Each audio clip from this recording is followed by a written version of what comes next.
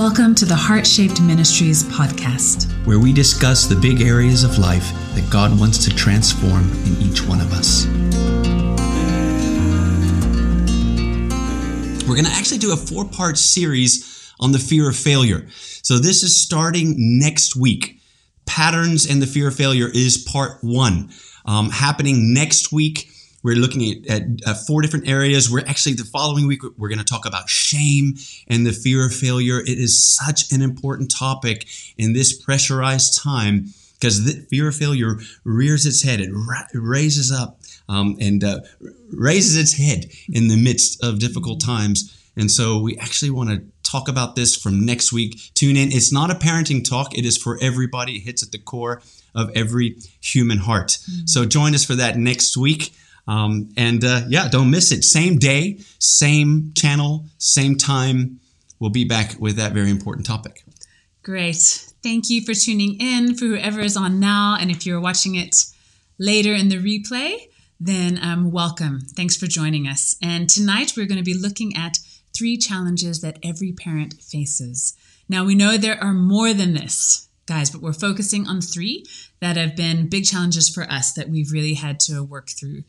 And if you hear the words overwhelmed, unqualified, and unprepared, does that feel familiar to any of you at all? So I once had someone tell me, I'm not going to have kids until I'm prepared or until I feel really ready. And I just smiled and said, you are never ready. You are never fully prepared to have kids. Those parents watching now, we are never fully ready to have children. Parenting is hard. It is wonderful, but it is hard and it is challenging. But it does make us think of some lovely quotes that always make us laugh.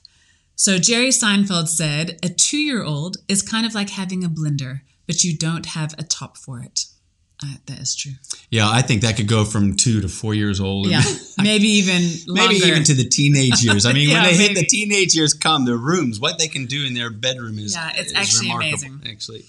Another one we love, it says, when my kids become wild and unruly, I use a nice, safe playpen, and when they're done, I climb out. Yeah. I can relate to that one. That's good. And the quickest way for a parent to get a child's attention is to sit down and look comfortable. That is so true. Yeah, or go to the toilet. If you go to the bathroom, Go to the bathroom. On the phone, make a phone call, and all of a sudden everyone's around. You'll get everybody's attention. Yes, I have made many phone calls actually, like in our pantry cupboard, trying to get some privacy. So parenting, whether planned or not, is a journey of trust.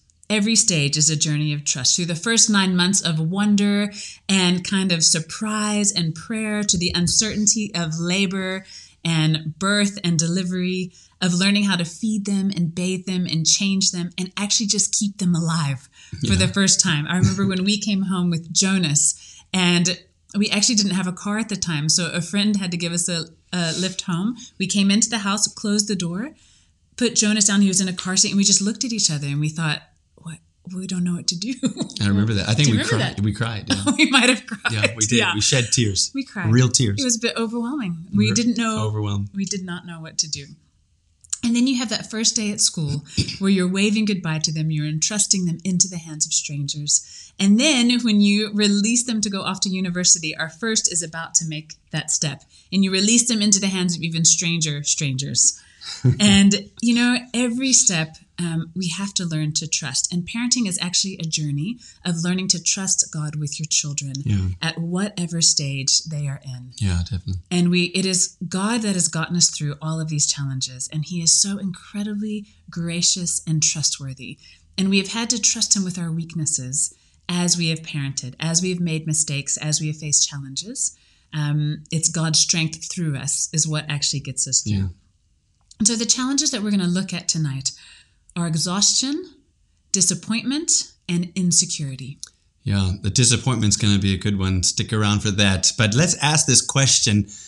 Exhaustion, disappointment, insecurities. Which of these, those 3 words, those 3 challenges, which of these resonates most with you right now? Would you please just type that in the comments there and just put it out there. Just be honest, be real. Which of those 3 be vulnerable challenges right now would you say really resonates with you. I think with me, insecurity is definitely coming out. I'm going to talk about that in a little bit and give a little bit of a personal story in there. But definitely that's the one with me that's really starting to get, I'm sure, exhaustion for a few. But let us know. So let's start with exhaustion. So parenthood, talking about exhaustion, is absolutely draining. Life is draining. Now you add a couple of kids into the mix, and it is a recipe for exhaustion. And that's what happens. And our responses when we are exhausted, they come out in ways that we did not intend for them to come out. When we're not operating out of a place of peace and of rest, we communicate things that we wish we hadn't communicated and say things we wish we hadn't said. And we end up kind of exchanging information. Have you done that in exhaustion? You end up exchanging information, giving commands and kind of do this, do that, and you're not really connecting heart to heart in moments of exhaustion. So here's some of the things that we've learned to do when we are feeling exhausted. First of all, we learned that you have to admit when you need help. You have to admit when you need help. Parents are sometimes the worst when it comes to their children of actually raising their hands and saying, I need some help. It's funny when parents, when they're going through difficulties, it's like this unwritten rule that you just got to soldier on like every other parent does, and not share some of those difficulties and some of that exhaustion. And it's important that we learn to communicate. Whenever I start getting irritated, and I know I'm maxing out, Megan, I have to ask Megan for help. I have to say, Megan, I need some space. I need to tap out here for a moment. And it often manifests itself when I get irritated. Maybe you could tell us, Glinda, thank you so much. Insecurities, definitely up there. That's one of mine as well. Well, Glinda, you could tell us in what ways do you when you put your hand up, what are some of the ways that comes out? Because for me, exhaustion in particular, it comes out in irritation. So I can feel immediately I'm irritated and it's not actually who I normally am. So then I'll say, Megan, I feel like I'm getting too maxed out. Megan, she starts to get maybe over emotional, over insignificant things. Don't want to throw you under the bus, but that could be part of it. Yeah. We're actually writing a marriage book together at the moment. So we need one. So we're actually really getting into what we're struggling with together. So we could probably just do that marriage session right now and get it all out. We could, but we're supposed to be doing parenting. So yeah, better stick with we'll stick with that so I don't get in trouble. But watch for that marriage book that's going to come out later on. We also have had to learn. So let me just say, part of that of learning how to ask for help. It's important that you've got good structures around you. Have you isolated yourself? I find parents often isolate themselves. If you don't have family near you, you need some good, strong contacts, some good, strong friendships that you can actually raise your hand and say, I'm pretty exhausted. Can I ask you to help me? Would you be able to take the children for a moment? So this is the next thing we've learned to do is we have to have activities in our life that refresh us and bring us life. Megan will often insist that I go for a surf. So we're blessed. We live by the sea. She says, go for a surf. And she'll often just put the car keys in my hand and say, go. Especially if he's being really irritated. We want you to go and get some refresh time because you're no good to me if you're exhausted. And what is it for you? Megan, I know, has to get regular time out in the sun, in nature. So she's got to go someplace where that refreshes me. She can take her shoes off and walk in the grass. Yes. And I got to make space for that. And if you're not married, you don't have a spouse that can kind of help, what are the structures of people that can help you get some refreshing time? We also learned that the indispensable value of weekly rest. So Megan and I both went, particularly through the toddler years, the early years when we had about 3 in the preteen years, all together, we went through seasons where we had regular days out in botanic gardens in the local place that we have here, where we actually would spend time separately. So Megan would just go for 2 hours and go walk in the botanic gardens. And we did that on a weekly basis during those really tough years of early childhood. And then we learned to regularly stop and reevaluate our lives and our schedules. It's very easy to get just in the busyness of life, and one thing adds to another, and especially when the kids get older, it gets busier as they get older because they start going to all sorts of activities. Your children don't need to do everything whenever they get older. It's okay for them to have lots of activities when they're young, finding out what they like to do, but you need to start narrowing it down so that you're not doing everything. They can't do ballet and basketball and all of it all at once. Okay, so you start setting in some boundaries. You need boundaries for your life. You also need boundaries for your children. And maybe it's time to reevaluate. All right, so this is the question, the next question that we'd love for you to answer if you can. Which one of those for you? So we're talking about exhaustion. What do you need to do right now? Do you need to ask for help? Do you need activity that refreshes you? And put that in. Do you need to schedule in a weekly time of rest? Or do you actually need to stop and reevaluate your schedule right now? So what's God telling you, even right now, as you listen to this, as you're engaging with this, if you're in that place of exhaustion, what is it?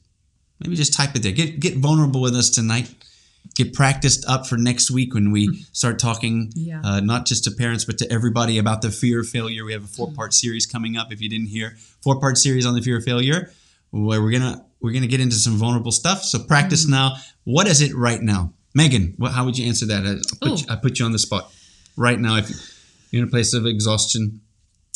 So I'm going to take that weekly time of rest. Oh, I thought you might. I like that idea. We haven't done that for a while, so I think we need to put that back in. I think you can. I think I'm going to let you do that this week. This week. Does it have to be a weekly, or you can it be a week? You time? heard him say it this week. It's happening. Okay. I just got myself a lot of hard work there. I think with exhaustion as well, we have to be so aware of our, like Drew said, our mental state, the state of our bodies, our spiritual state, and it is actually godly to rest. It is godly to rest. It's not godly to continue running yourself into the ground to where you burn out, and to where it burns your family out or your children out. So if you know you're in a place of exhaustion, then be intentional and put some things in place that are going to help you cope and actually help you thrive. Because we're in this for the long haul. So we don't just want to run in order to burn out. We're in it for the long haul. So these things have to be put in place. Great. Cool. Okay, so another thing we had to trust God with was our own disappointments. So when Eden, who is our number 2, when she was 18 months old, I actually had a miscarriage. And it was an incredibly difficult time in our lives. And I've only had one miscarriage. I know women who have had many. And it's an extremely painful thing. And it's quite a disregarded pain. So, it's quite a hidden thing almost, because you have just lost this life, but other people don't necessarily know. There's not always an opportunity to have a memorial service or a funeral. There's not always a body to bury. So it's quite a painful thing to grieve, but it often feels like quite a lonely grief. And people quickly kind of just get back to normal life. So even everyone's back at work the next day, your husband's back at work the next day, and you're just kind of left feeling empty that you've just had this life and now there's not a life there any longer. So that was a hugely difficult time for us. And sometimes that can feel like parenting as well. It can feel like a lonely road of disregarded pain that other people don't see. And I often hear moms talk about unmet expectations or difficulties they're having or things that have kind of turned out one way and which was not how they expected things to turn out. And sometimes parents are disappointed with their own parenting. So parenting can be hard work. Yeah. So you can wake up in the morning, you're working all day, whether it's you're cleaning, cooking, you're going to work yourself, coming home, cleaning again, looking after everyone, going to bed and just doing the same thing over and over again. And it can sometimes feel like, wow, I didn't really sign up for parenting to be like this. That can feel like a disappointment. Sometimes they're disappointed with themselves. So sometimes before we have kids, we think we are going to be those amazing parents that are gracious and patient and the fun ones that our friends' kids want to be with all the time. And it doesn't always turn out that way. And sometimes we're disappointed in the relationships that we have with our children, and that our children have brought out the worst in us at moments rather than the best, which was what we wanted. That can feel so disappointing. And sometimes they're disappointed with their family situation. So again, their family situation has not turned out like they expected.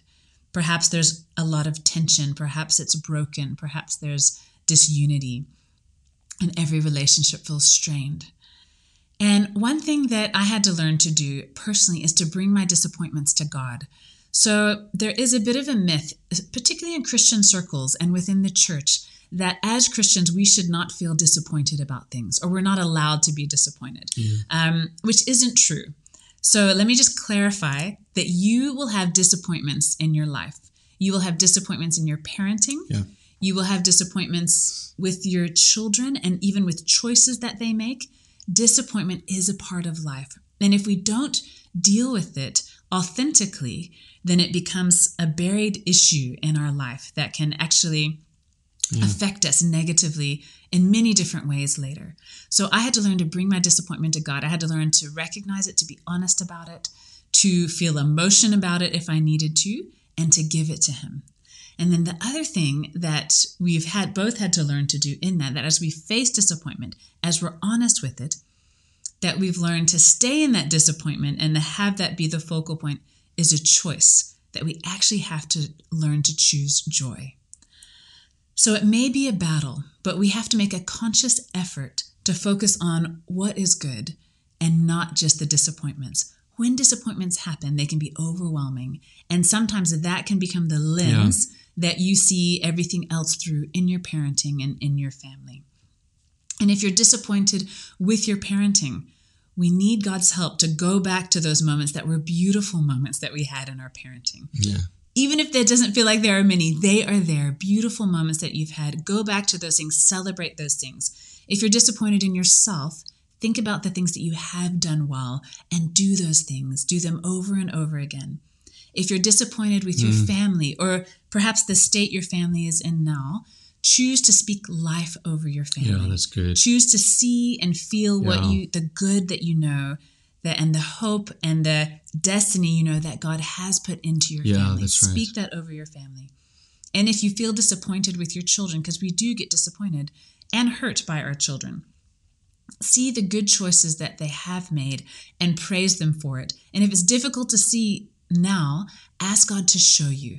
Ask God to show you the beauty in their children. Ask God to show you what He has specifically and beautifully put inside of them. We often need God's help for these lenses, but we have to choose joy. It's actually a choice. It is. So a few weeks after I had the miscarriage, I actually had an incredible dream. So I had a dream that we gave birth to a baby girl, and when this girl was born, we named her Joy. And about a year later, we actually did give birth to our third child. And her name actually means everlasting morning joy. So we found her name in a name book, and her name is Dea. But we didn't feel like one joy was enough, so we named her Dea Joy. So her name is actually Double Joy. Double joy. Which is really what God did for us in that time. He restored joy in a beautiful way. And we were so reminded of what David says in the Psalms, that weeping may endure for a night, but joy comes in the morning. And I just want to encourage you, if you've had any kind of disappointments, if you're feeling any now, any that you would feel for the future, that nothing is unredeemable in God, that He can redeem anything, and He can change anything that's been a difficulty or a disappointment, and He can actually transform it into a place of joy in your family. He's done that for us many times. That's beautiful. So far we've looked at exhaustion and we've looked at disappointment. And let me just highlight Sonia here. Thank you so much for adding this. Asking for help is one of the things that you feel God is telling you now. But in this time of COVID, it's pretty impossible to get help from others. And we can sometimes feel like that. And that's a disappointment in itself. Just us trying to connect and get the things that we need. Yeah. And especially whenever you're in lockdown and everybody's having to look after their own. But we want to encourage you, Sonia, to keep doing that. If God's highlighting that, asking for help, it might be that you ask him next, who should I actually raise my hand to and say, hey, would you come alongside and help our family? And if nothing else, just come alongside and pray for us, and help me spiritually in that way. And Lord, we pray for Sonia right now, God, that you would give her the help that she needs and the encouragement that she needs as a parent. Lord, would you please come right now? And I pray, Father, that in this time of exhaustion, God, that you would start showing her the next steps that she can make in the name of Jesus. So the third and final one we're going to look at tonight is dealing with our insecurities. And Glenda said that hers insecurities, and that's definitely what God's doing in my heart at the moment. But I want to tell you a story about our last born. He's adopted. His name is Ko. He's one of our. Because there's like a 9-year gap, so he's like the baby that came into our lives whenever we were in our 40s already. So he's the one keeping us young and keeping us exhausted.